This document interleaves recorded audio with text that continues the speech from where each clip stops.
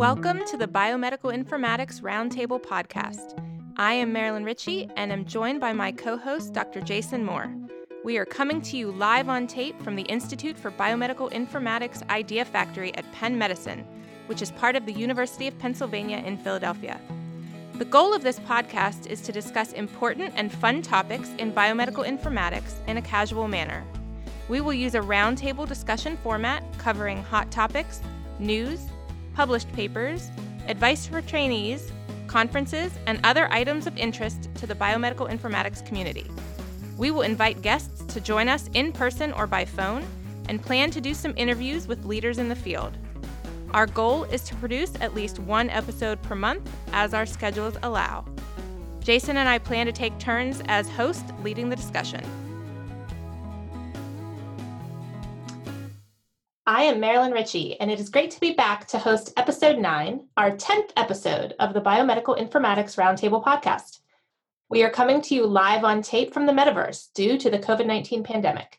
Sitting next to me virtually is co-host Jason Moore, and behind the scenes is our talented sound engineer, Michael Stauffer. Today, we have Dr. Kevin Johnson from Vanderbilt University as our special guest host. Jason, what have you been up to since our last recording? Well, I had a vacation, which was wonderful. It was a staycation because of the pandemic, so I didn't leave the house except for walks around my neighborhood, but pretty much did no work. I think I did about an hour of email every morning when I got up, and the rest of the day I relaxed, I read books, I played games, I watched movies with my kids, and it was fantastic. So very, very, very much needed staycation, and I had been working on grants for just months and months and months straight, and so it was nice to have a little bit of a break, and which has continued the last, I would say the first part of July. I also attended my first virtual conferences, as a lot of people are doing in this new era.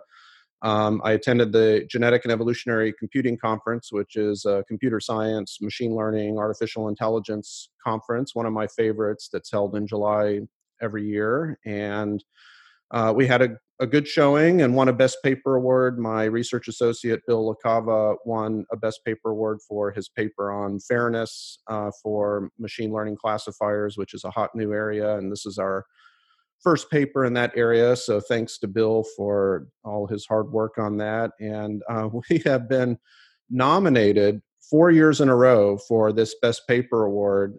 Bill, in fact, has been nominated 4 years in a row and finally won with his fairness paper. So happy for him to break the streak.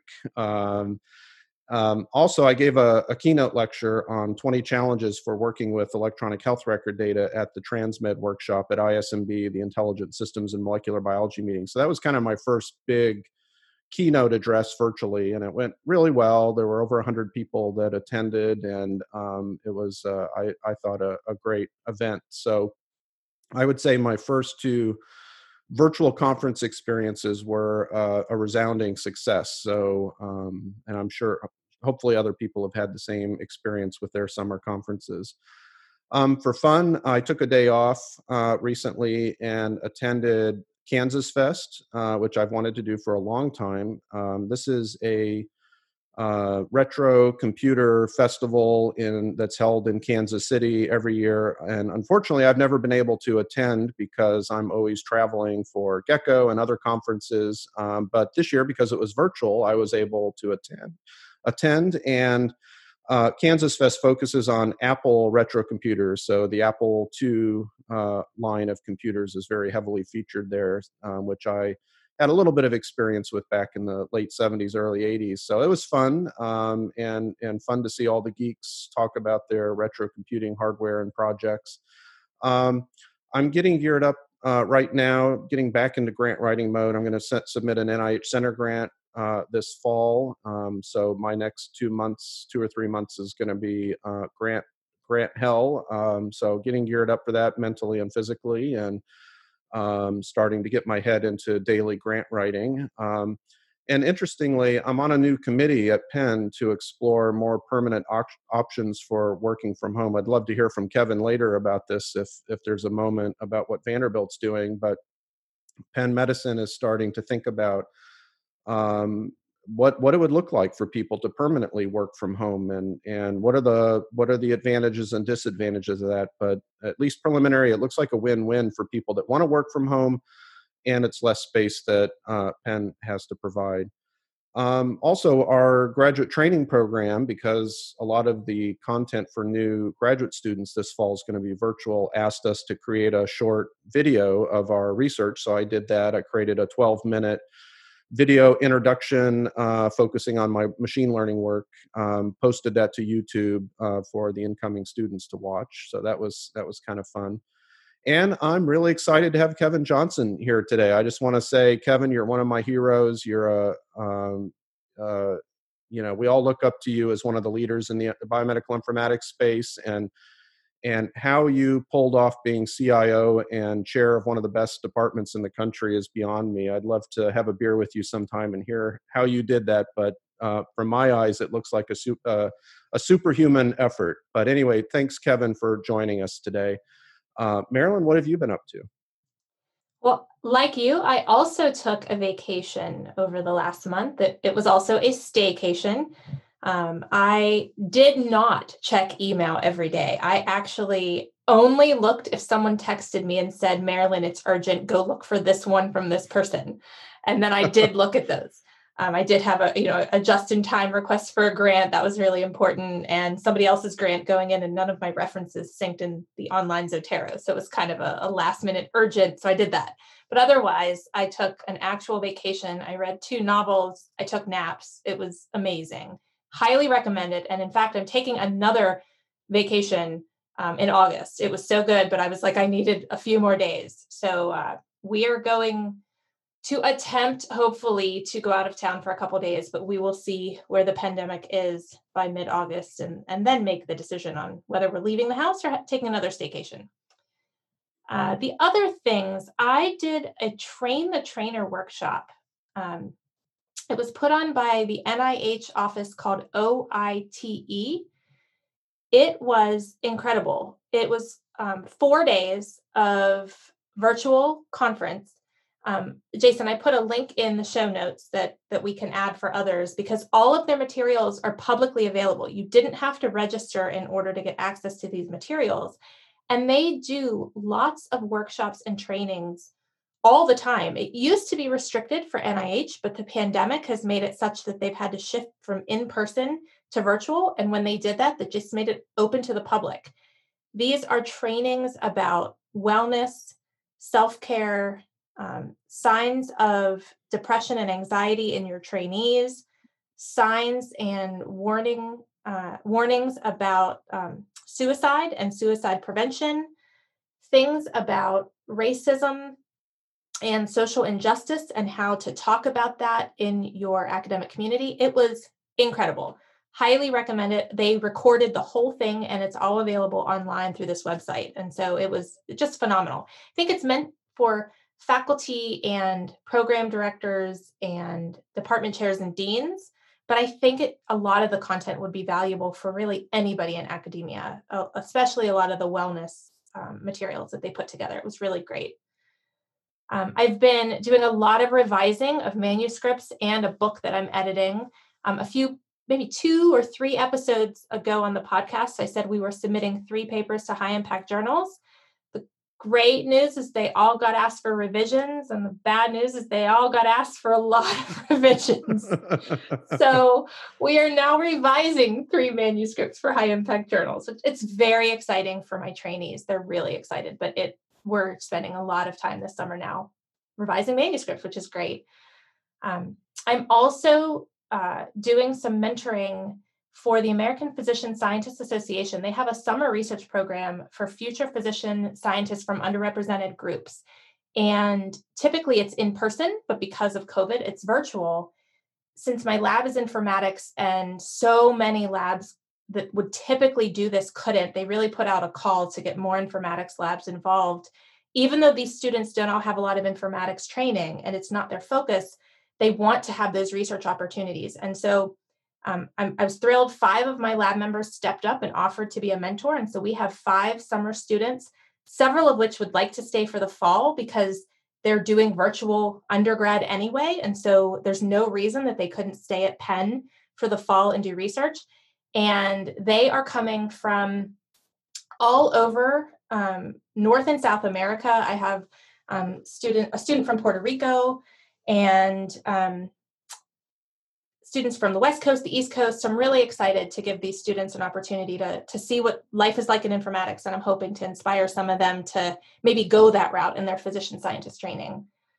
I'm giving a talk very soon in the Artificial Intelligence for All camp that is put on by UCSF. This is for high school students, and it's specifically targeted at girls, trying to get girls excited about AI in medicine. So I'm giving the closing keynote talk for that meeting. I'm really excited about it. And lastly, as you mentioned, the work from home. So once I knew that there was a permanent committee, I was like, all right, it is time to seriously investigate the work from home strategies that are going to work for my lab. This is something that, to be honest, I'm really enjoying it, with the exception of the social interactions. And so trying to figure out how to kind of influx those conversations and brainstorming sessions. And so I'm doing more research on how to effectively work from home. I subscribe to the journal The Economist now to start reading some of those articles so I can learn some strategies from the business folks that have been thinking about this for a lot longer than I have. So that's about it. It's been a busy summer, that's for sure. So Kevin, why don't you go ahead and introduce yourself and tell us a little bit about what you've been up to, and don't forget to mention your own podcast. We want everybody to know about it. Okay, well, thank you. So I'm Kevin Johnson. As Jason said, at one time I was the chief informatics officer at Vanderbilt. I've been for the last almost 10 years now the chair of our department of biomedical informatics, and have had a chance to work with both of you, and it's been a real pleasure since the first times that we had a chance to meet.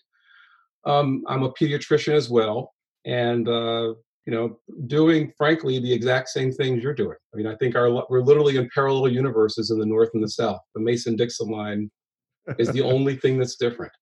I'm being completely fake when I say that. So, but I would say, like you, just to kind of get into a little bit of what I've been doing, it's been an incredibly productive time. And I think, like a lot of us around the country are experiencing, it's been an incredibly exhausting time.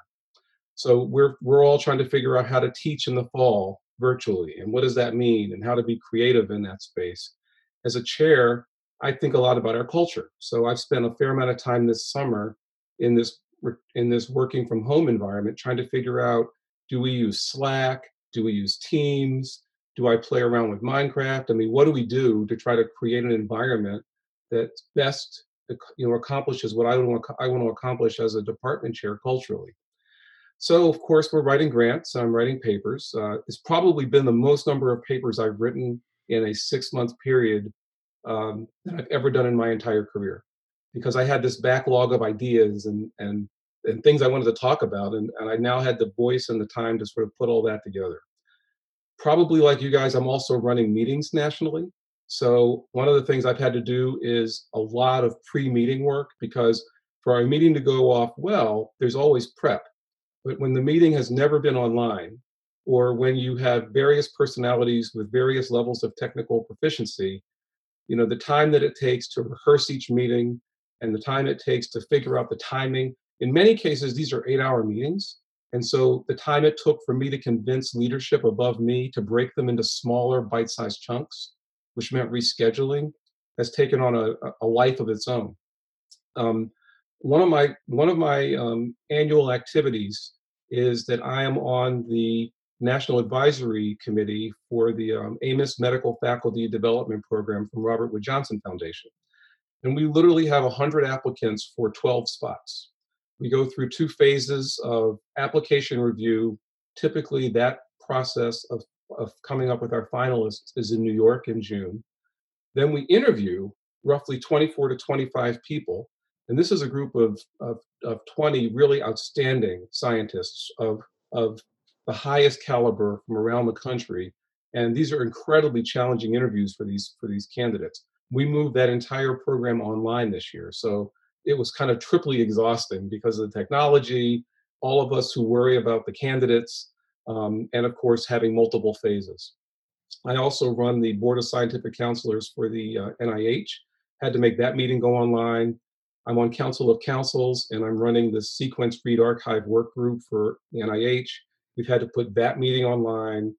And it's just amazing to me. I'm sure you guys appreciate how many of these people who live in technology still are like, tapping the screen saying, is this mic on? Is this mic on? And we spend a big chunk of the meeting trying to figure all that stuff out. Also, I think one of the things, Marilyn, that you've taught me with Calm is work-life balance and reminding me to stand, take the time to walk my dog, get on the treadmill, get in the pool. And I've been trying to do all those things. I'm going to buy some new tennis rackets today, as it turns out. I had some demos, and I've been out biking pretty religiously. I also just took a vacation. I went to Provincetown, and we did decide to fly after a lot of investigation and looking at data. We went from Tennessee to New York. You might remember that Tennessee is actually a quarantined state. So we were told by New York that as long as we get in our rental car and get out of Dodge, we're fine. So we got in a rental car and we drove straight to Cape Cod, and we spent 10 days there, which was just fantastic. And then there's recruits, and there's dealing with George Floyd, and there's all of those things that are going on. And then, as you noted, in between that, I'm doing a few podcasts. I have this podcast called Informatics in the Round. So people who want to search on ours, if they just put in round, they can kind of find them both. And it makes it easy. Informatics and Round, you've got all the podcasts. We're in our similar, I think we're also on our 9th episode. I just released one yesterday, and we have 2 more in the can. I'm always about 2 ahead. And we're going to be recording a couple of really interesting ones. The one after the one that just got released is on data privacy. So it has Brad Malin, Ellen Clayton going through some issues with data privacy. We have one coming up called The Journey, where we're actually going to interview a number of people. And this was kind of inspired by Black Lives Matters, which is many people who are in the informatics field had an agenda that got them into the informatics field, and they have to often abandon that agenda to stay funded. So we're going to talk a little bit about where people started and how they're trying to hold on to what their roots were in this field to keep that work going. So keeping busy with a lot of fun things.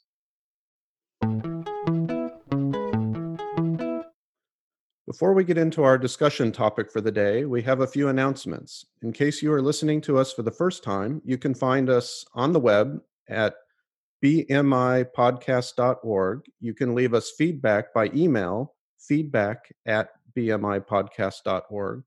You can also leave us feedback on Twitter. Our Twitter handle is @BMIR and we have a Facebook page. Be sure and leave us feedback on iTunes or your favorite podcast app. The reviews help us improve the podcast, but also help improve our visibility. Welcome. I'm Nancy Lorenzi, Professor of Biomedical Informatics at Vanderbilt University.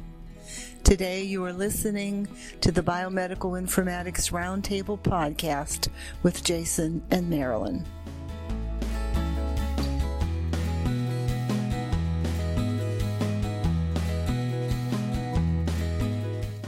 Now on to our discussion topic.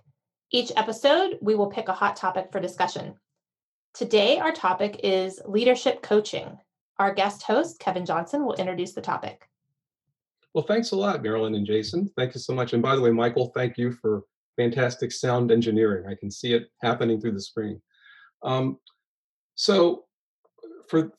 really excited about us having this topic on here because one of the things I believe most people don't realize when they take on leadership jobs is that you haven't been taught for it and that there actually is teaching that can happen. I mean, I think many people assume I'm here, I deserve to be here, I'll figure it out. And my boss, Jeff Balzer, was wise enough to realize almost a couple of decades ago that leaders really need to be taught how to manage. Leadership and management are 2 fundamentally different things. And the reality is we're all in academic health centers that are incredibly difficult environments in which to work right now. At the enterprise level, they're all about cost effectiveness, which is coming out with the most efficient ways to exercise healthcare and education and research make the most money, spend the least money, use that margin back into the research mission.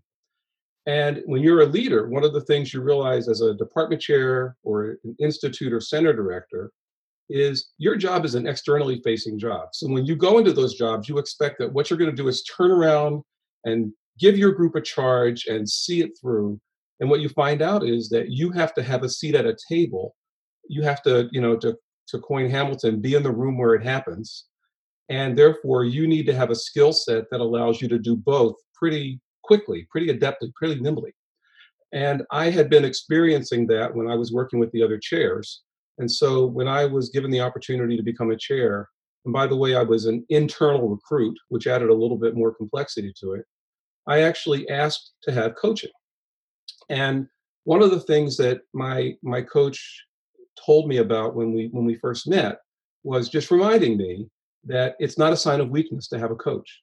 And that some of the top executives in the country, and I won't mention names here, but many of the top executives have executive coaches themselves for precisely the reasons that I thought I would need one. Fundamentally, you need to learn the management skills, and you need to learn them just in time. Somebody giving me Minsky's book on leadership is not going to help me to remember exactly what to do in a particular contextual situation. It provides this experienced, trusted, and objective voice from someone outside of your own sphere of influence. It's a way to really intellectualize day-to-day management. So for me, the fact that I can kind of think about how today went, kind of get into a sort of metacognitive space, and use that to improve tomorrow was something my coach helped me to think about very early on in my tenure as a chair. I found it to be extremely valuable as a way to increase my emotional capacity, because these quote unquote white collar jobs are incredibly tiring, and the main reason is because of how much worry there is. There's so many things that aren't finished every day. When you're playing doctor and you've seen a patient, you worry for a little while, but you get pretty good at realizing you're going to see him again. And if you're a good doctor, they're going to call you back and you can put it away. But when you're doing these kinds of jobs, they're emotionally wrenching. And one of the things you have to learn is how to take this in stride, if you will, not in a way that is in some way off-putting or not intimate, but in a way that allows you to keep it in perspective. And then the last thing I learned a lot from coaching is what we often call resilience strategy. And it gets again to, Marilyn, some of the things you've preached so much, and Jason, I know you practice, which is recognizing a way that on a tough day, you can come up with a way to come back tomorrow or get through that day. And there's a lot of different techniques. So it's not something you have to suffer in silence. You can actually learn how to do that through coaching. I think the key thing for me was coaching provided perspective. It was a person that I could take my worst days to, and his name is Al Parcham, by the way, and have that fully unpacked. And to look at, well, you knew this was going to be hard because this is something we're working on. And you nailed this part, and that's why this certain thing happened. And just having somebody to sort of go through that with, especially early on in the journey toward, management, executive level management, was super important. Coaching has been written about a lot in literature that none of us in informatics ever read. And one of the things I hope to do to change that, and I hope others do as well, is to begin getting that literature in our journals. I know, Marilyn, you've talked a lot about the ways in which you've used articles that are in Science and others to really round out the knowledge that you have as a leader at Penn. And I think similarly, coaching needs the same kind of visibility. We've written an article in the American Psychological Association in 2019, which really summarizes the Vanderbilt experience with coaching. There are two articles. The first has as its first author Jeffrey Balzer, who is our president and CEO. And the second is actually an article that's really fascinating, written by Kimron Rathmel, as well as by Kimron's boss, Nancy Brown, who is now the dean at Yale, and also by their coach. So it kind of provides in one article sort of a 360-degree view of what coaching does, which I think is very instructive. Some of the things that they talk about in that article that, as I read it, my head just went up and down the entire time, were how much time in the first year we learn how to deal with conflict management, because I almost guarantee you every single person you and I know who goes into leadership has become a master of conflict avoidance, right? As I used to say as a Trekkie, it's the Kobayashi Maru test, right? It's the idea that I can actually get through this entire test by never having to deal with the problem I'm supposed to deal with. And I was good at that, but it doesn't really work, because you could literally have the same problem on your plate for years if you don't address it, and it can snowball. Another is the issues of delegation and time management. I spent probably easily, even now, probably one coaching session a year. And for a while, it was probably every coaching session dealing with time management issues. I mean, you heard a little bit of a window into how I've spent the last couple of months. And the trick to me has been to learn a lot more about time management than I ever thought I would need to know, and certainly than I ever used as a researcher and doctor before this. Third is managing difficult decisions.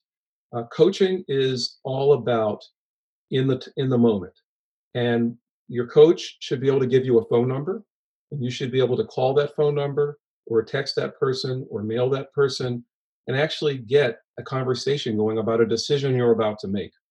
And in my case, and this is related to the difficult decisions, I kind of viewed coaching, and still do, as helping me to fill out a utility belt. If you're a Batman guy, right? So I had this belt that was largely empty. I had a couple of skills in it from dealing with my daughter, dealing with my parents, occasionally dealing with a funder, dealing with a couple of patients that were extremely difficult. But I needed a lot of different tools in the utility belt. The first thing that my coach and I worked on was language. And what I mean by that is, I've never had a problem sort of performing, right? I've never had a problem getting into a room and saying what I think is the right thing to say.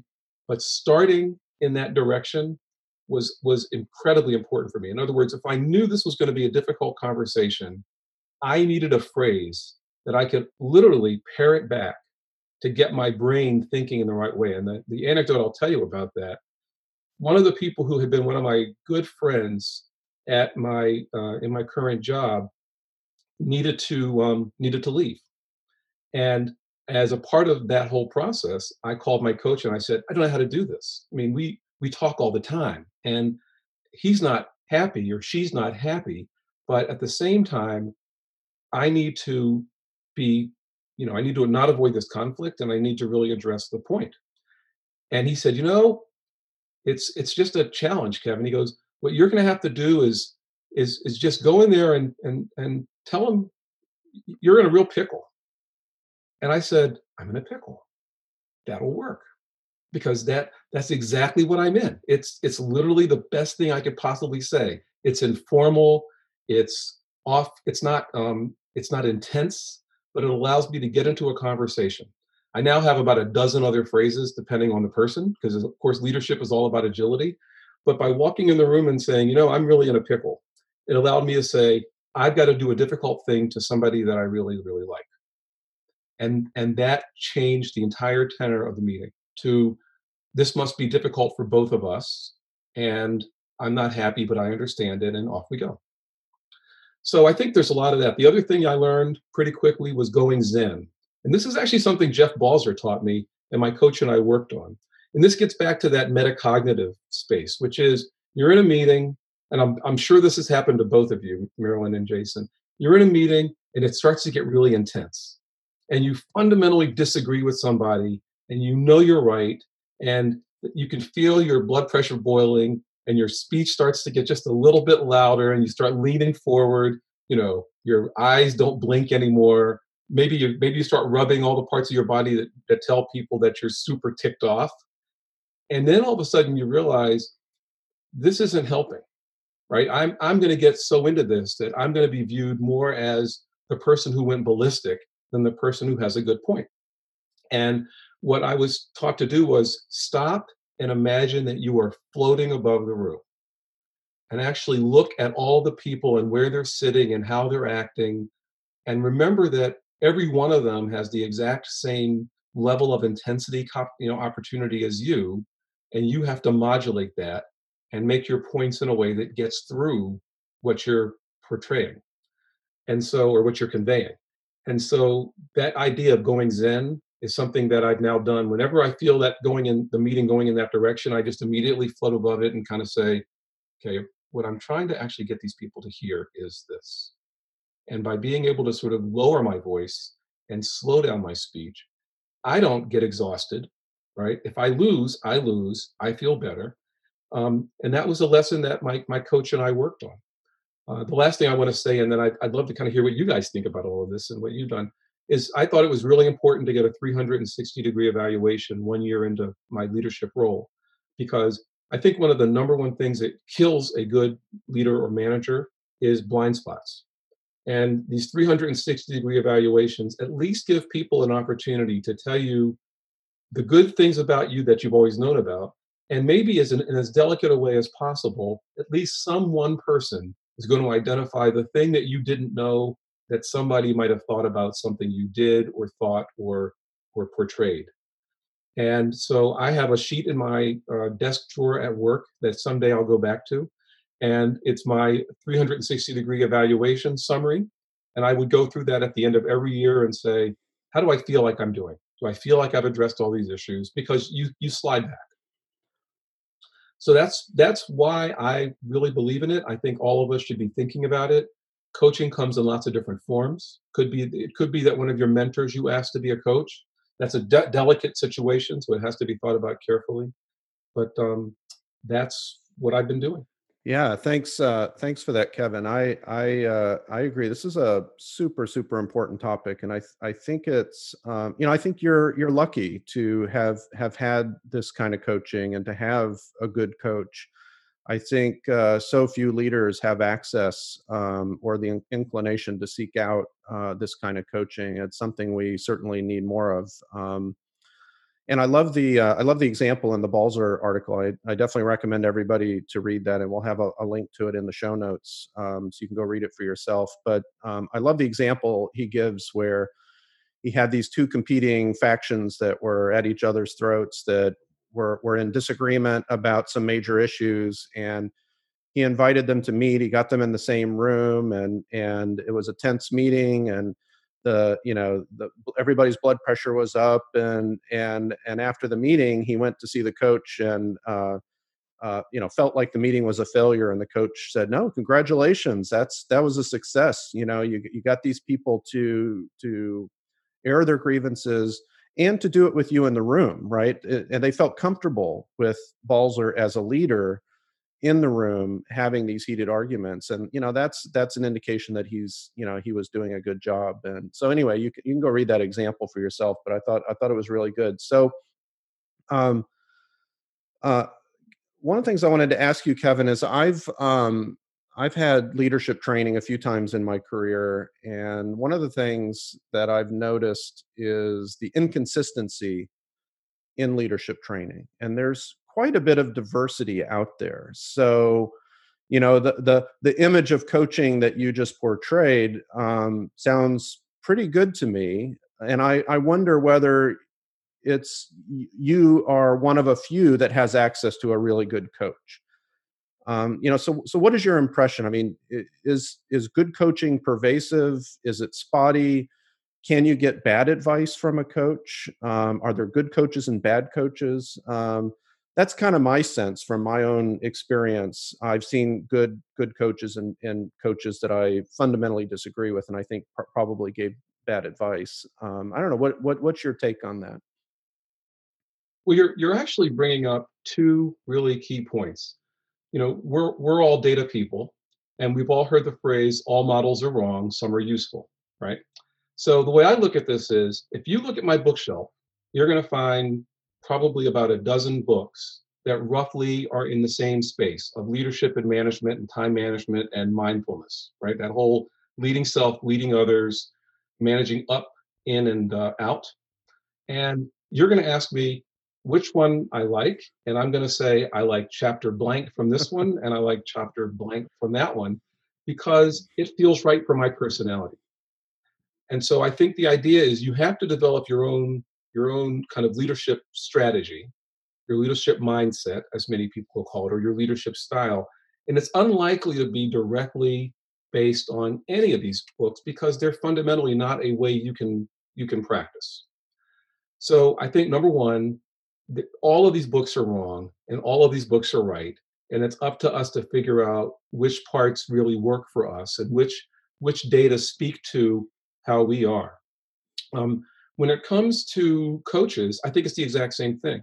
And in my case, I was interviewed by one coach who then referred me to another coach because it was pretty clear that what he typically provided, and I think he could tell that I was listening to him kind of drone on and not being able to pay attention. I don't do as well with a coach who's going to sort of give me a 20-minute or 30-minute download.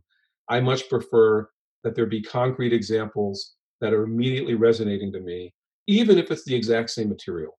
So I think you really do have to spend a bit of time understanding yourself and not being afraid to go back to the well and say, I know I need a coach. I don't think this is the right person. Yeah, Marilyn and I did a leadership segment where we talked about leadership skills and what we thought were some good leadership skills. And I think in that episode, one of the things I talked about, which has been really effective for me, is studying leaders as you encounter them. And that's something I've sort of naturally done my entire career, going back to being a young assistant professor. Is when I'm in a meeting with a leader, watching how they deal with situations, how do they deal with people, how do they make decisions.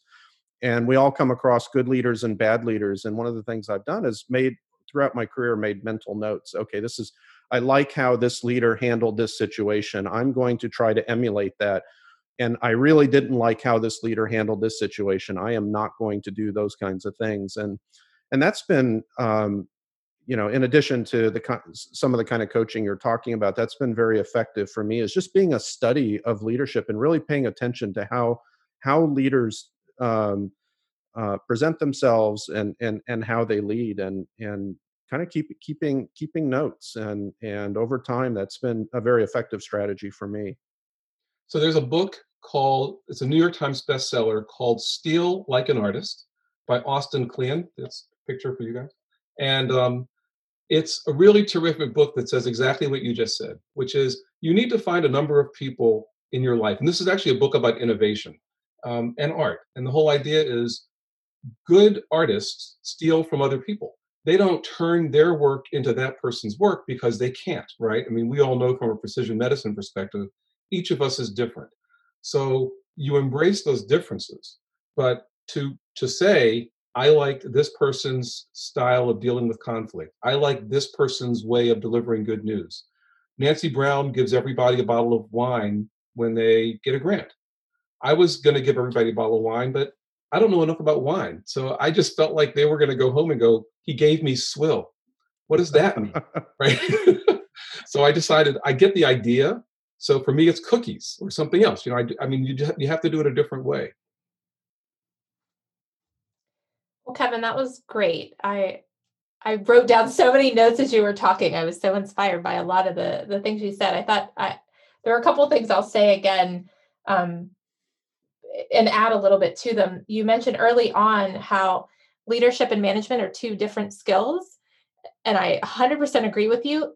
And unfortunately, exactly 0 of those two skills are actually taught to graduate students or medical students. And so those of us that rise in the ranks in academic medical centers have not been trained. Maybe a small sliver, and I actually don't know the data, but how many PhDs or MDs also have an MBA that have also gotten that business management and maybe some of that leadership training, but certainly very few, I think, pursue that, at least right out of kind of their training as they're starting to have their research group or the group that they're managing, maybe after they realize that they have a liking to administration, then they take that on. But I know when I started my research group, there were suddenly all these things I had to do that I was like, oh my gosh, I have no idea how to do any of this. There was no class on this.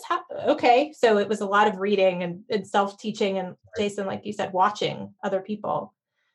Another thing that you said that I love, and I've heard this a lot lately, is that it's not a sign of weakness to have a coach. And an analogy that I wanted to just repeat for people, because I do think a lot of people tend to think that, if you're reading personal development, professional development, leadership books, coaching books, that it's a sign that you have a problem and you're trying to fix your problem.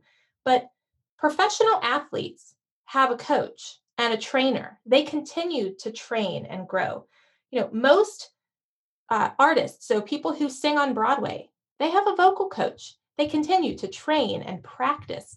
It's not as though you get to a level and now you don't need any coaching or teaching anymore. I think this whole idea that, if you're going to be talented in your area, you need to continue to learn and grow throughout your career, I think is really important. And I mentioned it on my podcast, but I'll say it here too. There's a great book called Growth Mindset by Carol Dweck that talks about this, that, to be really strong in your discipline, it's maintaining that idea that you need to keep learning and growing. So I love the idea of coaching. I think it's so needed for leaders and really everyone. I actually did a program. It sounds very similar to what you did. When I spent a short time at Geisinger, I was enrolled in an executive leadership coaching program. And it was interesting. I learned, so we did a 360 evaluation, which I totally agree. I think everybody should do that to learn your blind spots. And two of mine actually led to kind of where I am now.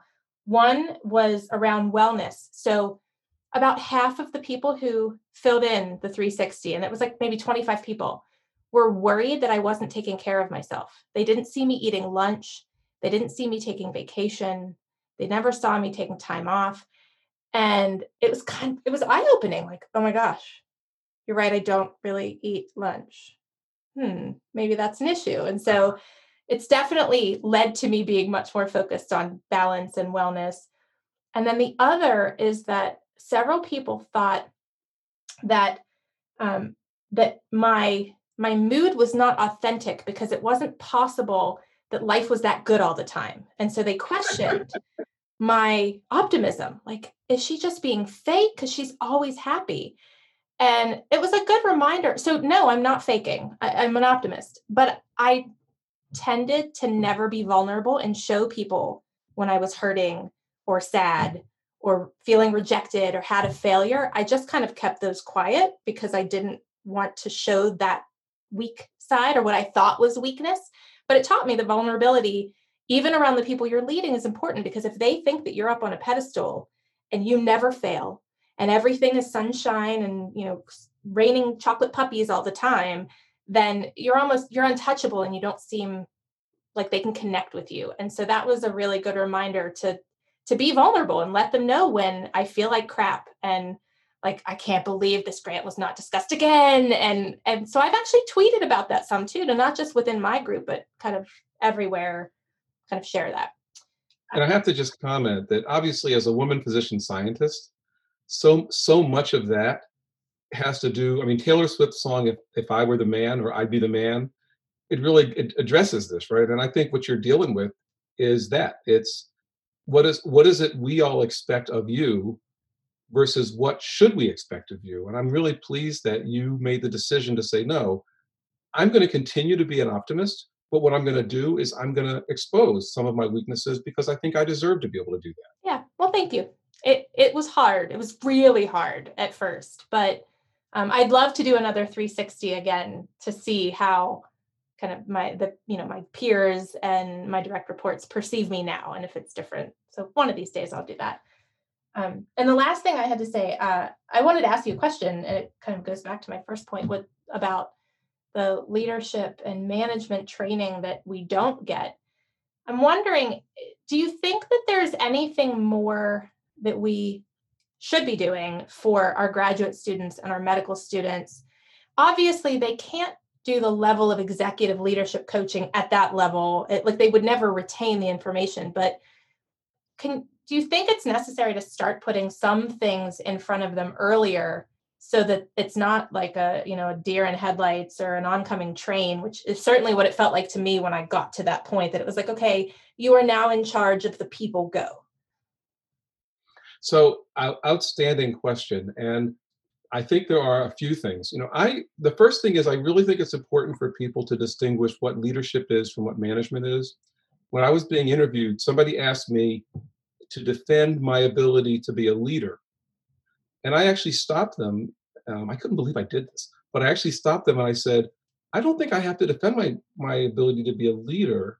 I think I have to defend my ability to be a manager, because as a leader is a senator, a manager is a mayor, right? Mayors spend a lot of their day and or governors looking at data, figuring out things, making decisions, dealing with complaints. They don't have to be a figurehead with the role necessarily that a senator plays, which is to vote on things and let other people do a ton of the management part. And so I actually think, and I'm not alone in this, Robert Wood Johnson Foundation and AMIA all believe that leadership training should begin as soon as people identify themselves as potential leaders.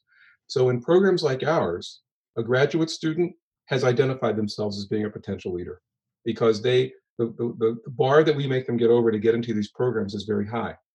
And to me, if you look at things like the current rate of suicide among especially younger scientists and younger physicians, one of the aspects of that is leading self, right? And so if we begin from the very beginning by saying, what does it mean to lead self? What does it mean to practice mindfulness? What does it mean to manage, energy?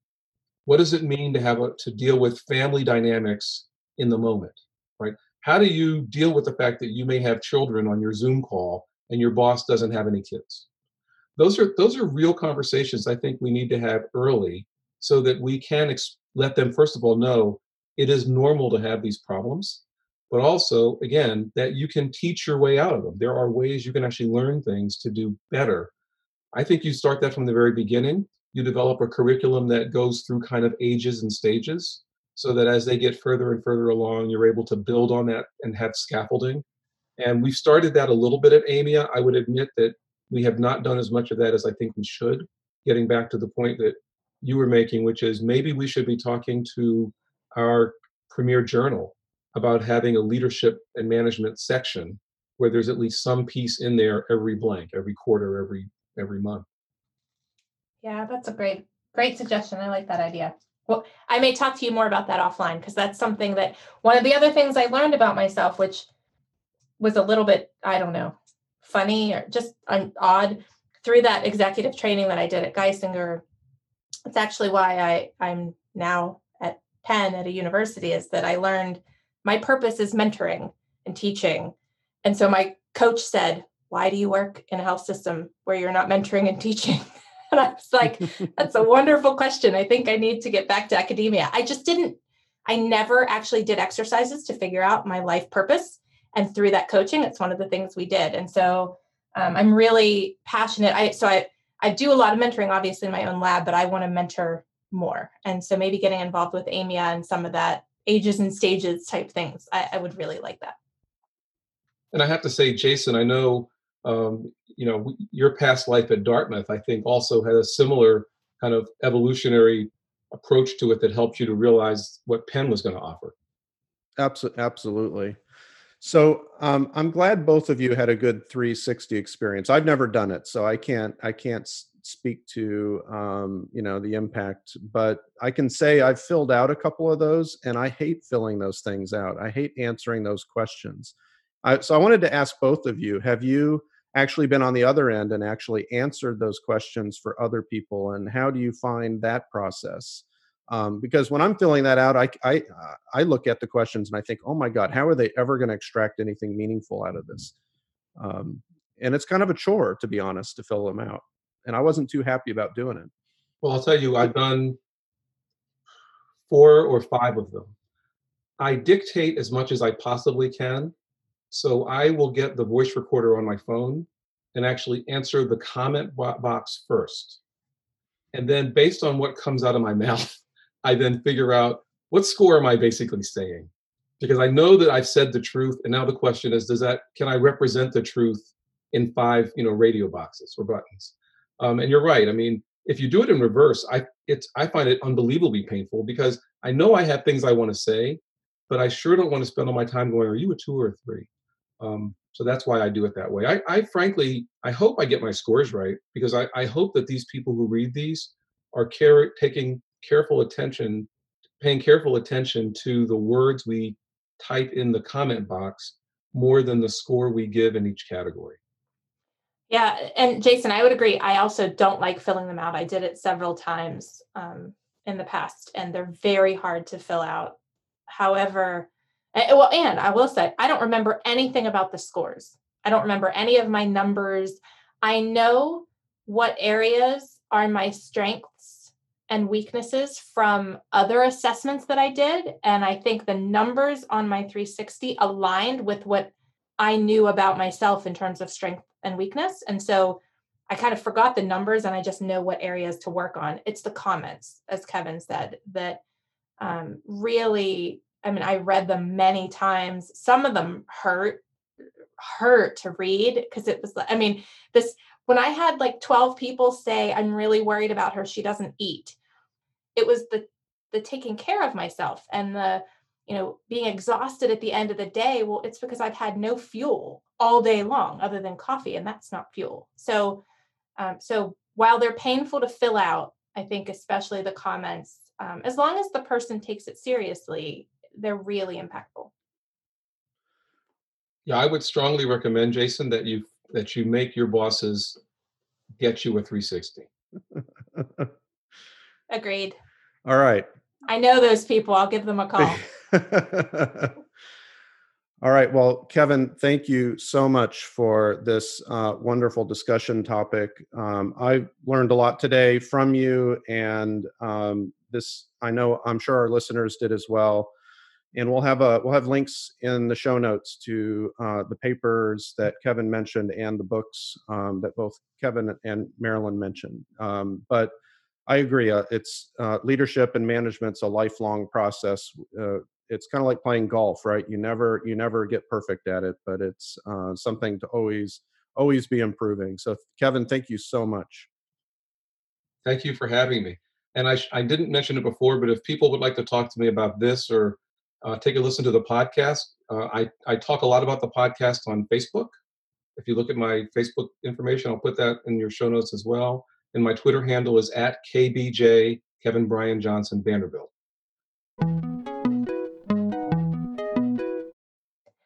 It is now time for some news items. The following are a few things that caught our eye. Jason will get us started with the first item. Thanks, Marilyn. There was an interesting viewpoint paper in JAMA that was published last week by John McGreevy, Bill Hansen, and Ross Capel from here at Penn on the clinical, legal, and ethical aspects of chatbots and conversational agents in healthcare. This is a great paper and discusses topics such as patient safety, trust and transparency, what content decisions do you make, data use, data privacy, bias, health equity, third-party involvement, cybersecurity, legal issues, and governance. So they cover a whole wide range of important topics that you can imagine would be relevant to things like chatbots. And since chatbots are now being routinely used in healthcare setting, or at least evaluated in a healthcare setting, I think this is a very timely paper. And if you're interested in chatbots, I definitely recommend checking it out. All right. The next one is, as reported by Forbes, Google has announced that its employees will not return to the office until the summer of 2021. It is looking more and more likely that that'll be the case for us at Penn Medicine as well. And in talking with colleagues around the country, I think that's the case for a lot of academic institutions. So we'll have a link to this Forbes article and the report on Google also working from home until next summer. Yeah, it wouldn't surprise me at all if we have to work from home through next summer, just because of the coronavirus pandemic. And I'm sure, even if a vaccine comes out in February, it probably won't be ready for all of us until later in the year. And might not even be that effective. So this could be the new normal, and I think some people will be probably in academia starting to work from home permanently, or at least on a more than half-time basis kind of thing. Okay, next up, there was a great paper published in Cell Systems with the title, "What Needs to Change in Academia to Increase the Number of Black Scientists and Engineers?" This appeared in their Voices section and included responses from more than 10 Black scientists, including Dr. Casey Overby Taylor, a bioinformatician from Johns Hopkins that we know. And I thought I would read Dr. Taylor's response. And she says, and I quote, "More opportunities to develop a scientific identity are needed to increase the number of Black scientists and engineers. Developing a scientific identity is a predictor of who will continue on to graduate school in STEM. The first step in building a scientific identity is being aware of STEM communities you might aspire to join. I was fortunate to learn about and be exposed to research in bioinformatics early on during undergrad. This, along with academic mentorship, enabled me to pursue a concentration in bioinformatics for my Bachelor of Science. But I often felt uncertain I belonged in STEM. This experience is common among Black students who report finding it hard to position themselves and be seen by others as authentically scientific. For me, participating in summer research during high school and undergrad and the training experience in graduate school helped overcome such uncertainties. The early summer research provided the catalyst for awareness of STEM communities, and the later training provided the collegiality and mentorship to help me see myself as part of a community of scholars. Organizing summer programs that help students build a scientific identity is not a new idea, and many strong programs with high quality research experiences and mentorship exist. My hope is that pathways to such opportunities for Black students in a variety of STEM areas will grow in number to foster and increase scientific aspirations among Black students. I thought this was a great piece, and all of the scientists that wrote in this piece had really great recommendations. So please check it out. Yeah, I agree. I thought it was such a great piece, and I'm excited to be participating in one of those summer programs. So Penn has a program, and I have 5 students in my lab for the summer from underrepresented groups in science. I'm really excited, and it made me feel inspired reading this article. The next one is a piece in Nature by Pratyusha Kulari. It's from July 7th, and it suggests that we shouldn't be asking whether AI is good or fair, but rather we should ask how it shifts power. She writes, and I quote, "When the field of AI believes it is neutral, it both fails to notice biased data and builds systems that sanctify the status quo and advance the interests of the powerful. What is needed is a field that exposes and critiques systems that concentrate power, while co-creating new systems with impacted communities. AI by and for the people," end quote. In other words, it's not enough for our AI to be fair and transparent. We have to consider how it's used and by whom. We'll have a link to this article as well in the show notes. Yeah, I really like that piece, and I really hadn't thought about the power issue. I think a lot about bias and fairness, but not power. So it's good to be aware of. I ran across an interesting New York Times piece from July 15th, written by Shira Ovid. We often think that more data is better. We do live in a big data world, and all aspire to have more data. Um, and there are plenty of examples in academia and industry of persons or entities that try to amass as much data as possible. The author of this piece doesn't think this is always a good idea and calls for unilateral data disarmament, which I thought was really interesting because you don't often see a call for less data. Um, the title of the piece is "Just Collect Less Data, period." And one of the issues she cites is power, which we just discussed. And she discusses how companies amass data for the purpose of power and influence.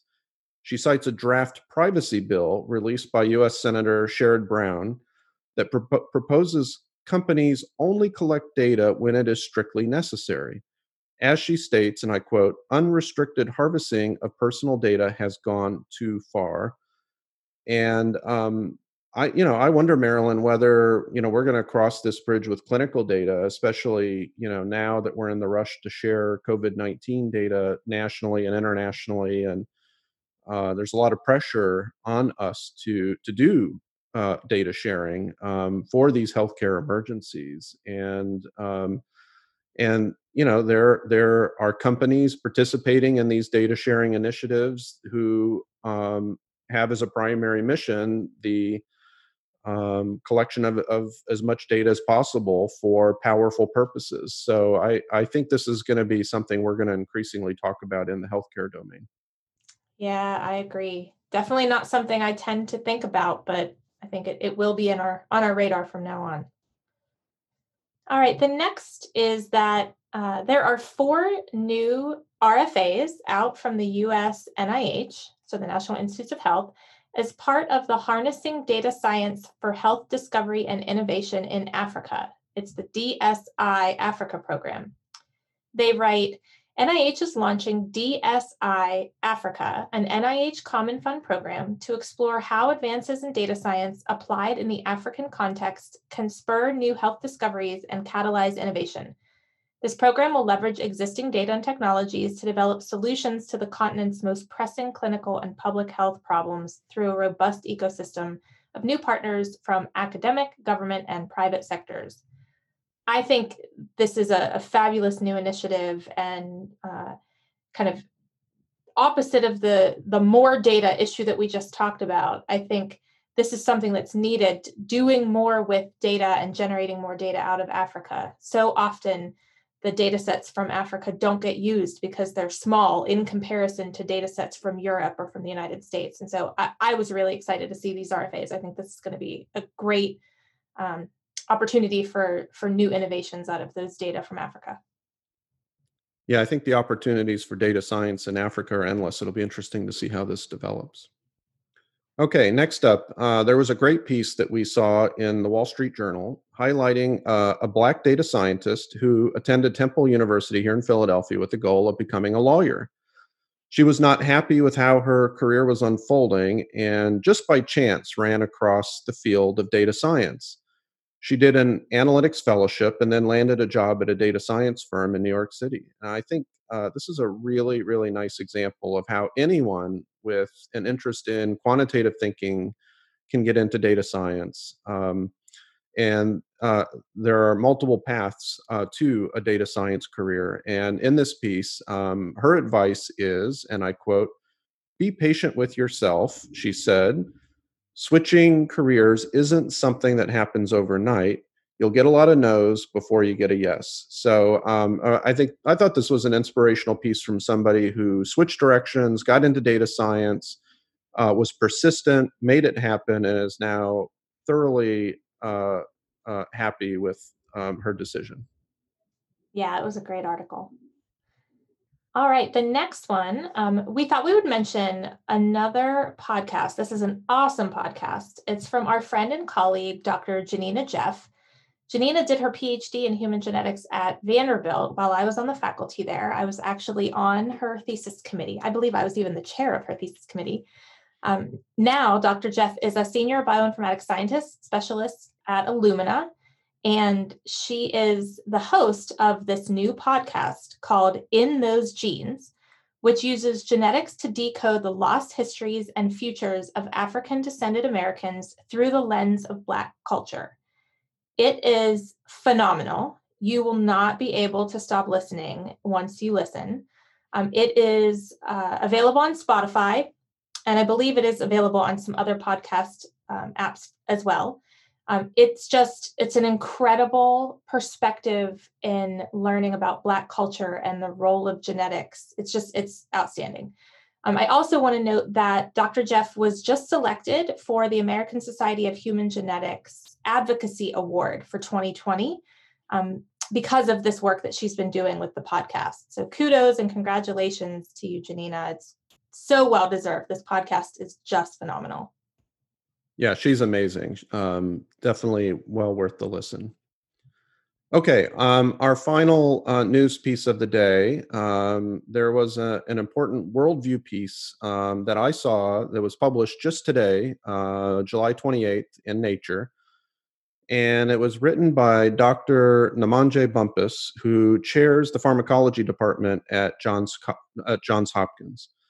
And the title of her piece is, and I quote, too many senior white academics still resist recognizing racism, with the tagline, as a Black woman who is chair of a university science department, people have questioned my right to exist at every stage.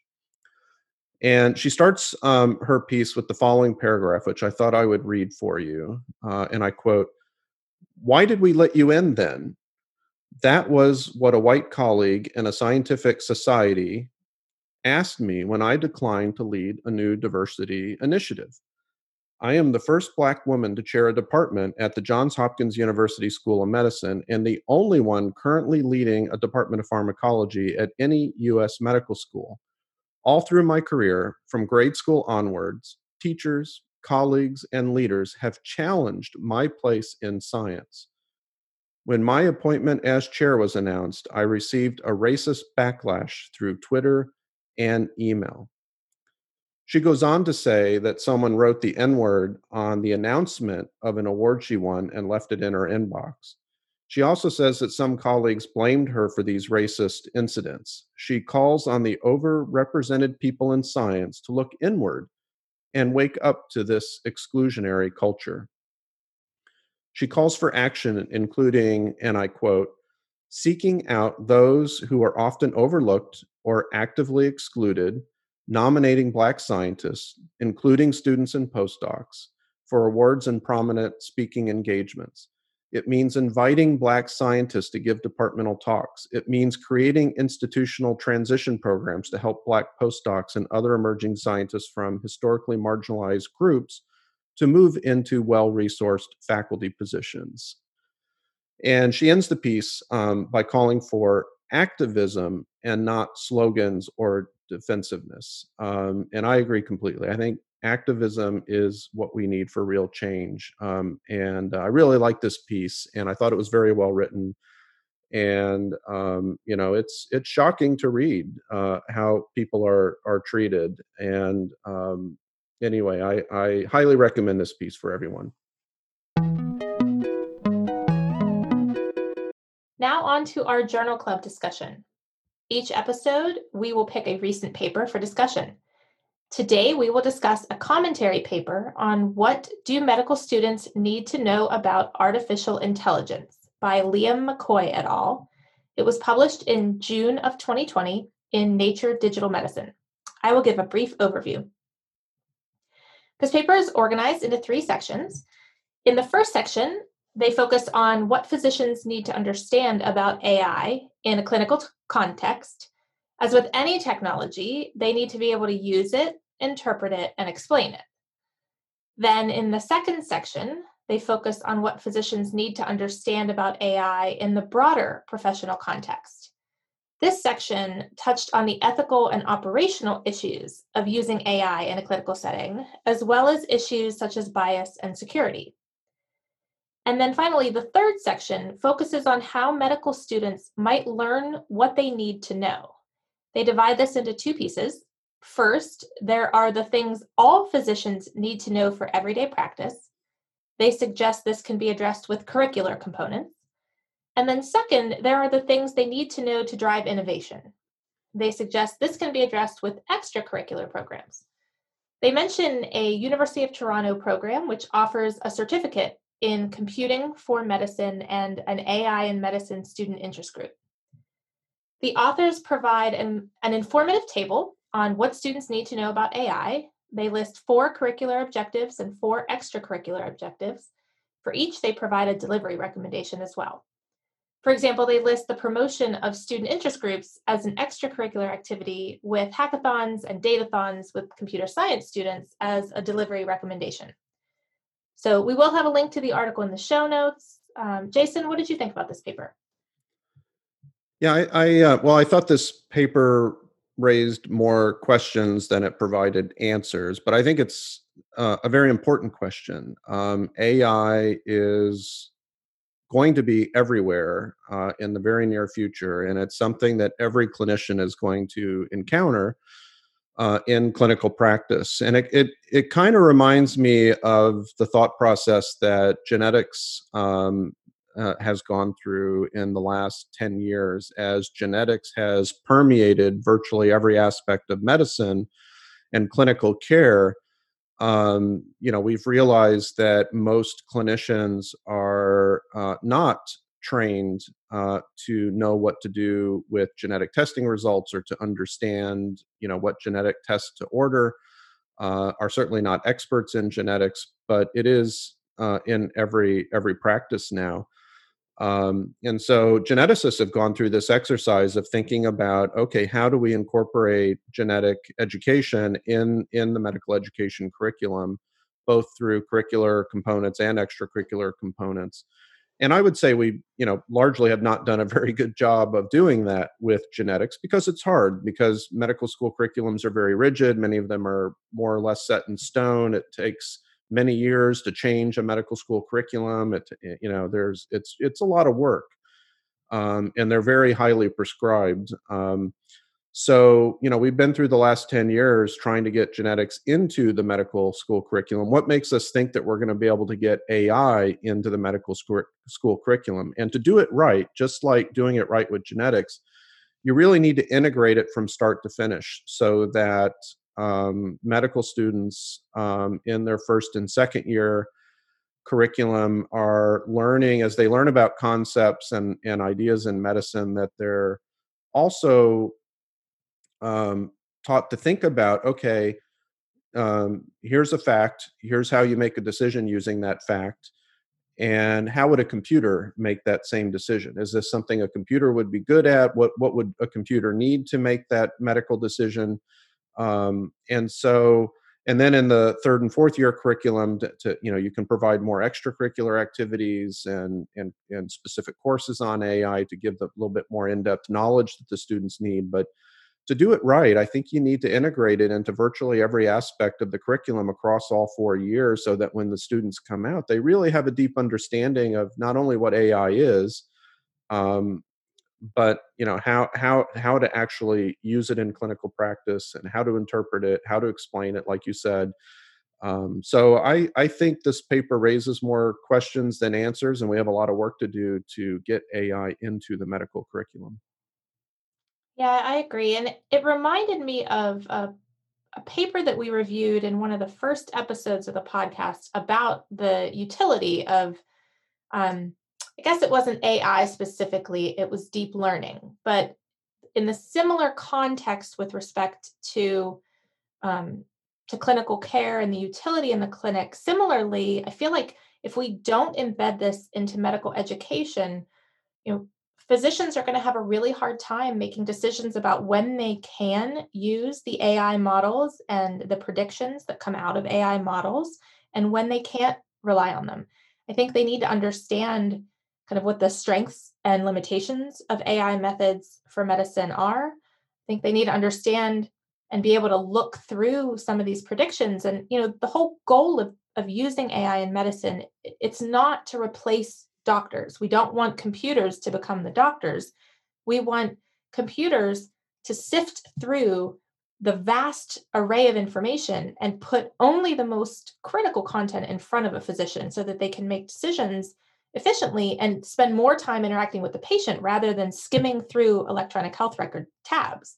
But they have to then understand, if there is some sort of error rate on the prediction or some sort of area under the curve or predictive ability or some metric that tells you the utility of that AI implementation that was done, they need to understand, oh, hold on, I need to look more carefully, or oh, this is a really predictive great model.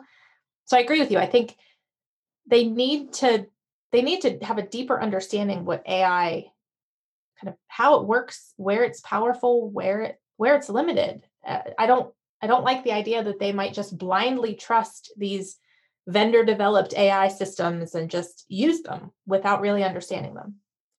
Yeah, I remember serving on an AI in medicine panel within the last 2 or 3 years, and um, the moderator asked me what I thought was the biggest challenge in AI in medicine, and I remember saying that the interpretation of the AI and the trust of the AI was really our biggest challenge. That if you're going to employ AI to make clinical decisions, then you need to be able to trust it, just as you trust your own colleagues when you ask them for advice when you're making a decision. Um, and you need to have that understanding of where that answer comes from. Do you trust it, and what does it mean? What is it telling you?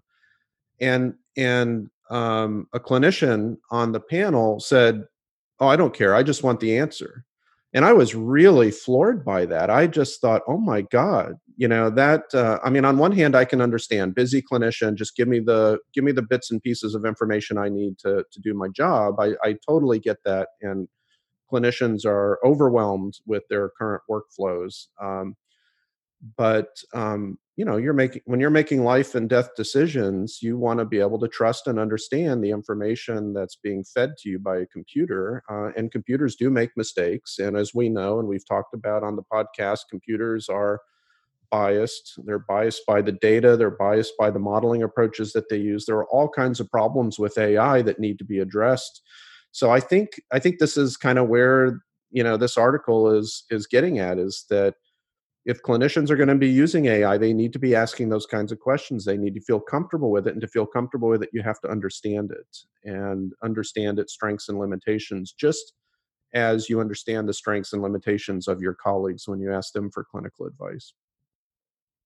Yep, I agree with all of that. And that's actually shocking to hear that anecdote from the panel you were on. It's a bit frightening. I just about fell out of my chair. I did not expect that answer. I thought for sure clinicians would be all about transparency and trust and interpretability, and that would be very important to them. But this particular one just wanted the answer. Oh.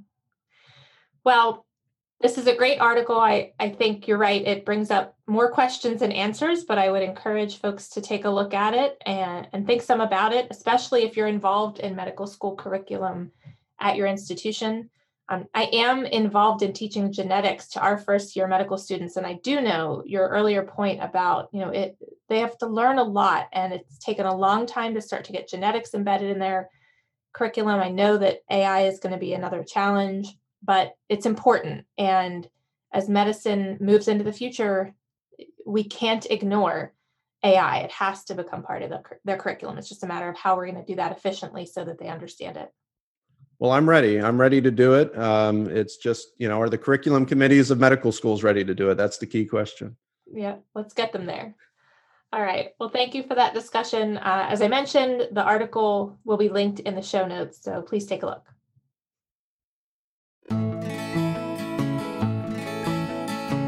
My name is Chris Longhurst. I am the Chief Information Officer at UC San Diego Health, and you are listening to the Biomedical Informatics Roundtable podcast with Jason and Mary Lynn.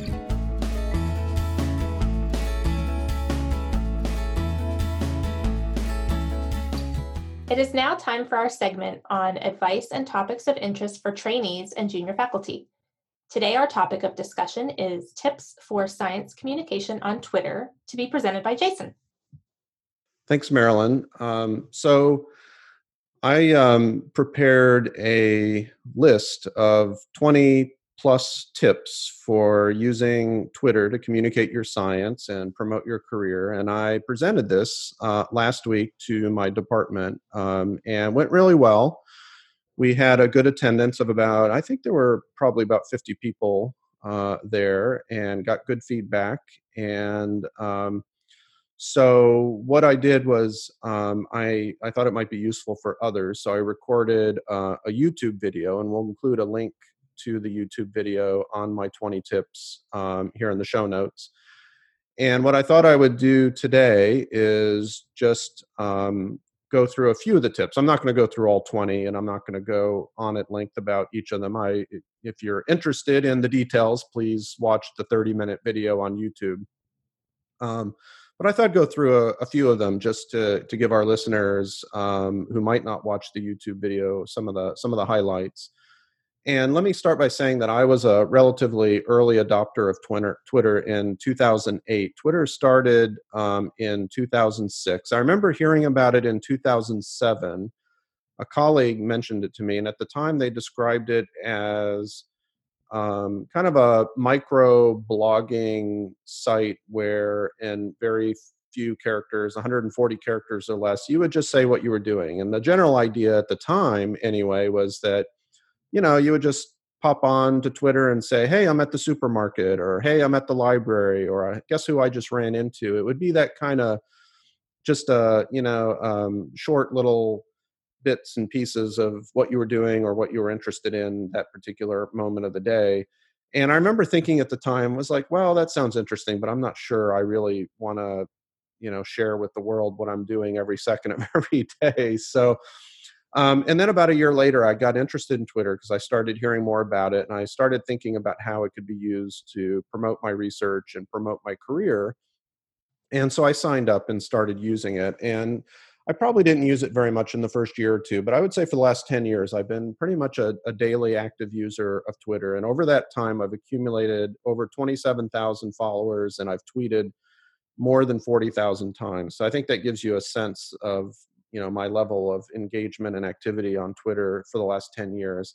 And I think it can be a very, very effective medium for promoting your science, but it does take some work. And for it to be an effective medium, you have to build up a follower base, because you need people who are actually going to see your content and react to it in some way. But it takes time, it takes effort to build up a loyal following so that you can promote your work through Twitter. So here are a couple of my tips. I think I've listed 10 here, but there are 20 on the YouTube video. So my first tip is provide interesting content. Give people a reason to follow your Twitter account. It's a little bit of an art. What I do is I pick things that are interesting to me, and fortunately that seems to be interesting to a lot of other people. So that's certainly one approach. I think it's hard to second guess what other people might be interested in, but generally pick things that you're interested in. Number two, include images. I think images help tweets get noticed and helps get people interested in a tweet so they engage with it in some way. Number three, include hashtags. Hashtags are the keywords that we use on Twitter to kind of the metadata to that people can use to search for tweets or to organize tweets that they're interested in. So there's an informatics hashtag, for example, or a bioinformatics hashtag that might direct people to tweets in those areas. The time of day when you tweet can be important. Studies have shown that tweets in the morning tend to get noticed more than tweets in the afternoon or evening. So I try to tweet between about 8 a.m. in the morning and 12 p.m. So most of my tweets are in the morning. I think it's important to tweet every day. If you want to build up a loyal follower base, you want to be pushing out good content on a daily basis so that people get used to seeing your name and want to follow you on a daily basis. Now, it can be hard to tweet in the mornings and tweet every day when you have a busy job of, a lot of meetings, you're on Zoom all day long. And so what I do is I schedule tweets ahead of time. So about half or more of the tweets you see from me are queued up ahead of time on the weekends or in the early mornings or late evenings when I have time to do social media or time to read about interesting things or read papers. And that's when then I queue up the tweets to go out in the mornings every day when they're most likely to get noticed. Like I said, building up a follower base is important so people actually see your content. So one way to do that is to follow people on Twitter, and there's a certain probability that they'll follow you back. And so that's one way to build up a follower base. And, you can search through and find interesting people with similar interests or other areas that you're interested in and follow them, and some of them will follow you back. You want to put a lot of content out, but I'm careful not to self-promote too much. You don't want people to think you're only concerned about yourself. You want to push out interesting content about other people and other things. If it's all about you, people might lose interest or see you as a little bit too much self-centered. And my last tip for today, there are many more on the YouTube video, but my last tip for today is to keep it light and fun and try to avoid controversy. Some people build up a a big follower base by being controversial, being provocative, insulting people, insulting other scientists. That happens all the time, insulting their work.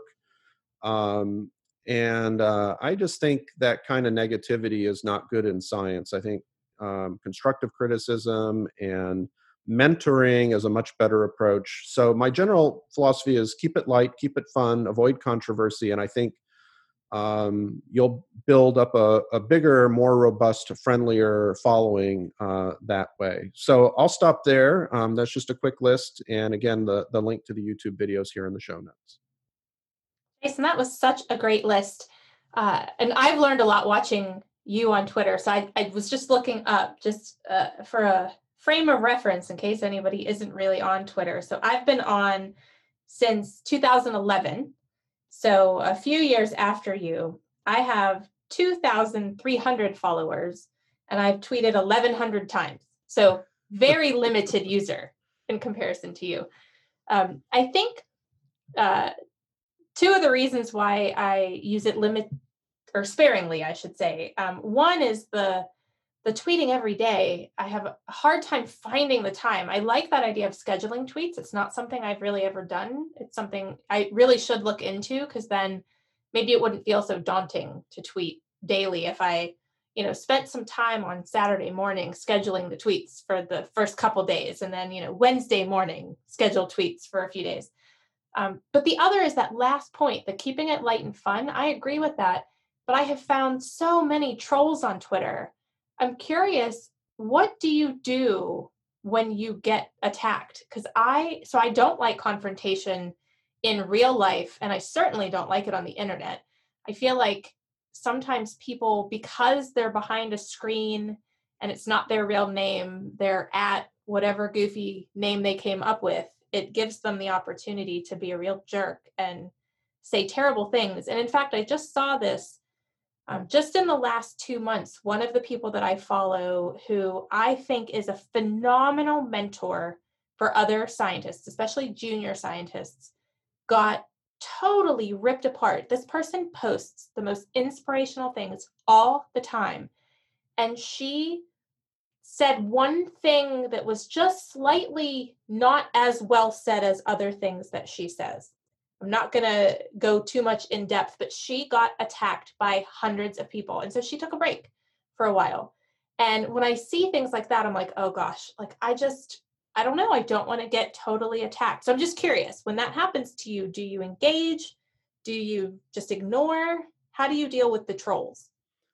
So first of all, I forgot to mention I'm at MoreJH on Twitter. And Marilyn, your Twitter handle is? At Marilyn Ritchie.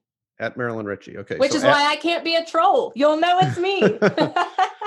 So I'm at MoreJH, and Marilyn is at Marilyn Ritchie. And if you follow us on Twitter, we'll do our very best to see that and follow you back. And if we don't, be sure and leave us a comment, and we'll make it right. We definitely want to follow our listeners, so please do follow us, and we'll follow you back. We'd love to see your tweets. So before I answer your question, Marilyn, let me just say that on the YouTube video, I go through the advantages of using Twitter, the good things about it, and then I also go through the risks. And one of the risks is opening yourself up to these kinds of attacks from the trolls and others that, the haters that are out there, and there are plenty of them in academia, believe it or not. And, when I was an early Twitter user, and I would say earlier in my career, I would engage more often with people who challenged me in some way or exhibited bad behavior. And what I learned was that I really didn't feel good after having an exchange with somebody like that. And many of these people were not just, random trolls from the Twitter sphere. These were academics, right? These are other scientists at prestigious institutions that were saying rude things and behaving badly. And so what I learned over time is that it just didn't make me feel good. It stressed me out. And so what I learned over time is just to ignore them.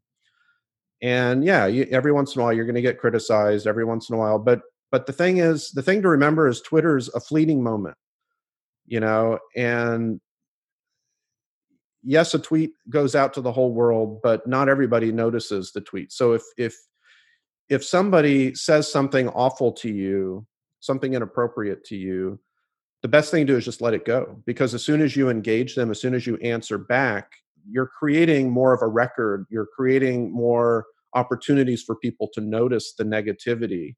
It's better to just let it go and let it disappear into the ether, which it usually does. And yeah, some people might notice it. Some people that know you might notice it, but you know what?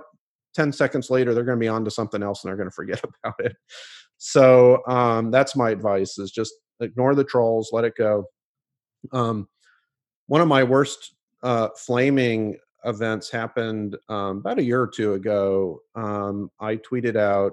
Um, it was perfectly innocuous. It was the U.S. Surgeon General's recommendations about vaping, and that vaping can be harmful to your health. This was the U.S. Surgeon General's position, and all I did was tweet the statement from the Surgeon General with the link to the Surgeon General's website, and I got such an extreme response from the pro-vaping community. It was unbelievable. I have never been attacked so viciously as by the vapors. And I tweet a lot of, from time to time, anti-tobacco, related to cancer and heart disease and other things, anti-smoking. And I tweeted out, and I have never gotten flamed as bad as I did for this anti-vaping thing. So, but I let it go. And what I did was I blocked the people that were flaming me. That's something you can do on Twitter. You can block people so you don't see their tweets. And it was funny because I started blocking these people, and as I blocked them, other people would say, "Hey, why are you blocking so and so?" And so it was a whole network of people that sort of rallied around each other to, attack anybody that was being anti-vaping. It was really interesting. So there are risks to using Twitter, and I go through that in the YouTube video. So you should definitely listen to the risks and make sure you understand what the risks are. There's risk of getting hacked. There's risks of getting attacked, all kinds of things. So good to be aware of the risks when you use something like this. All right, I think we'll move on, and be sure, if you're interested and want to build up a Twitter following, be sure and watch the YouTube video.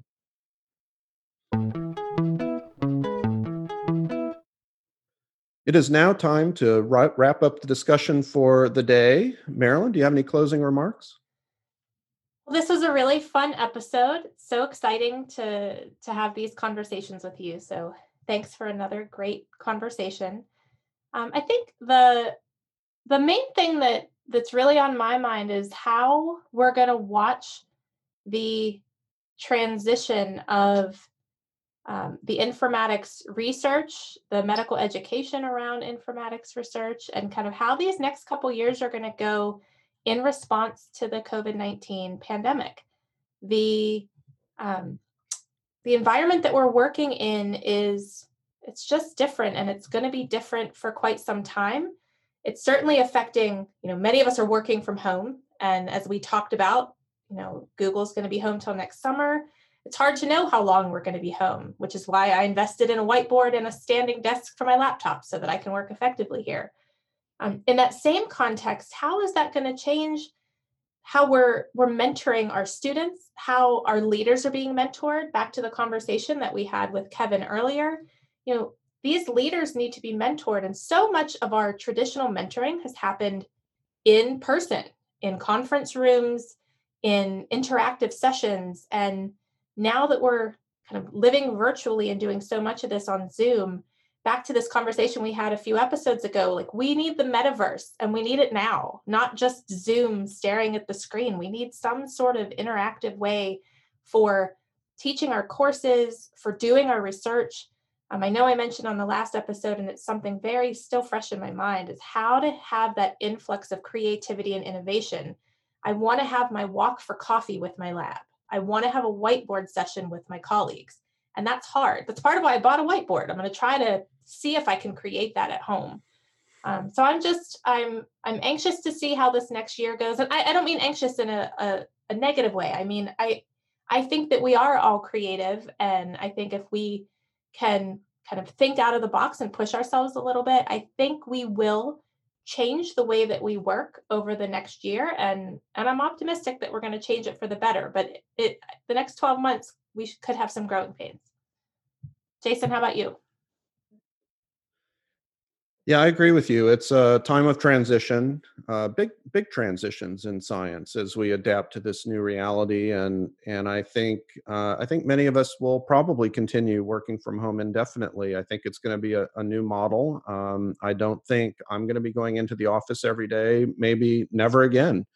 And there are positives and negatives to that, as you mentioned, and that's something we're going to have to adapt to. But I think the good news for us as informaticians, as data scientists, is that the kind of work we do is really conducive to working from home if that's what you choose to do, and if you have a good work from home environment. So I think informaticians and data scientists are going to be among those who are probably most likely to be able to work from home and make it productive and meaningful. So, and I definitely look forward to the day when we have a metaverse, a real metaverse, where we can feel like we're with each other and can really sense each other like we do in our physical presence. And I actually got out my virtual reality this past weekend and was playing with it, and it's coming along, and imagining what the metaverse might be like.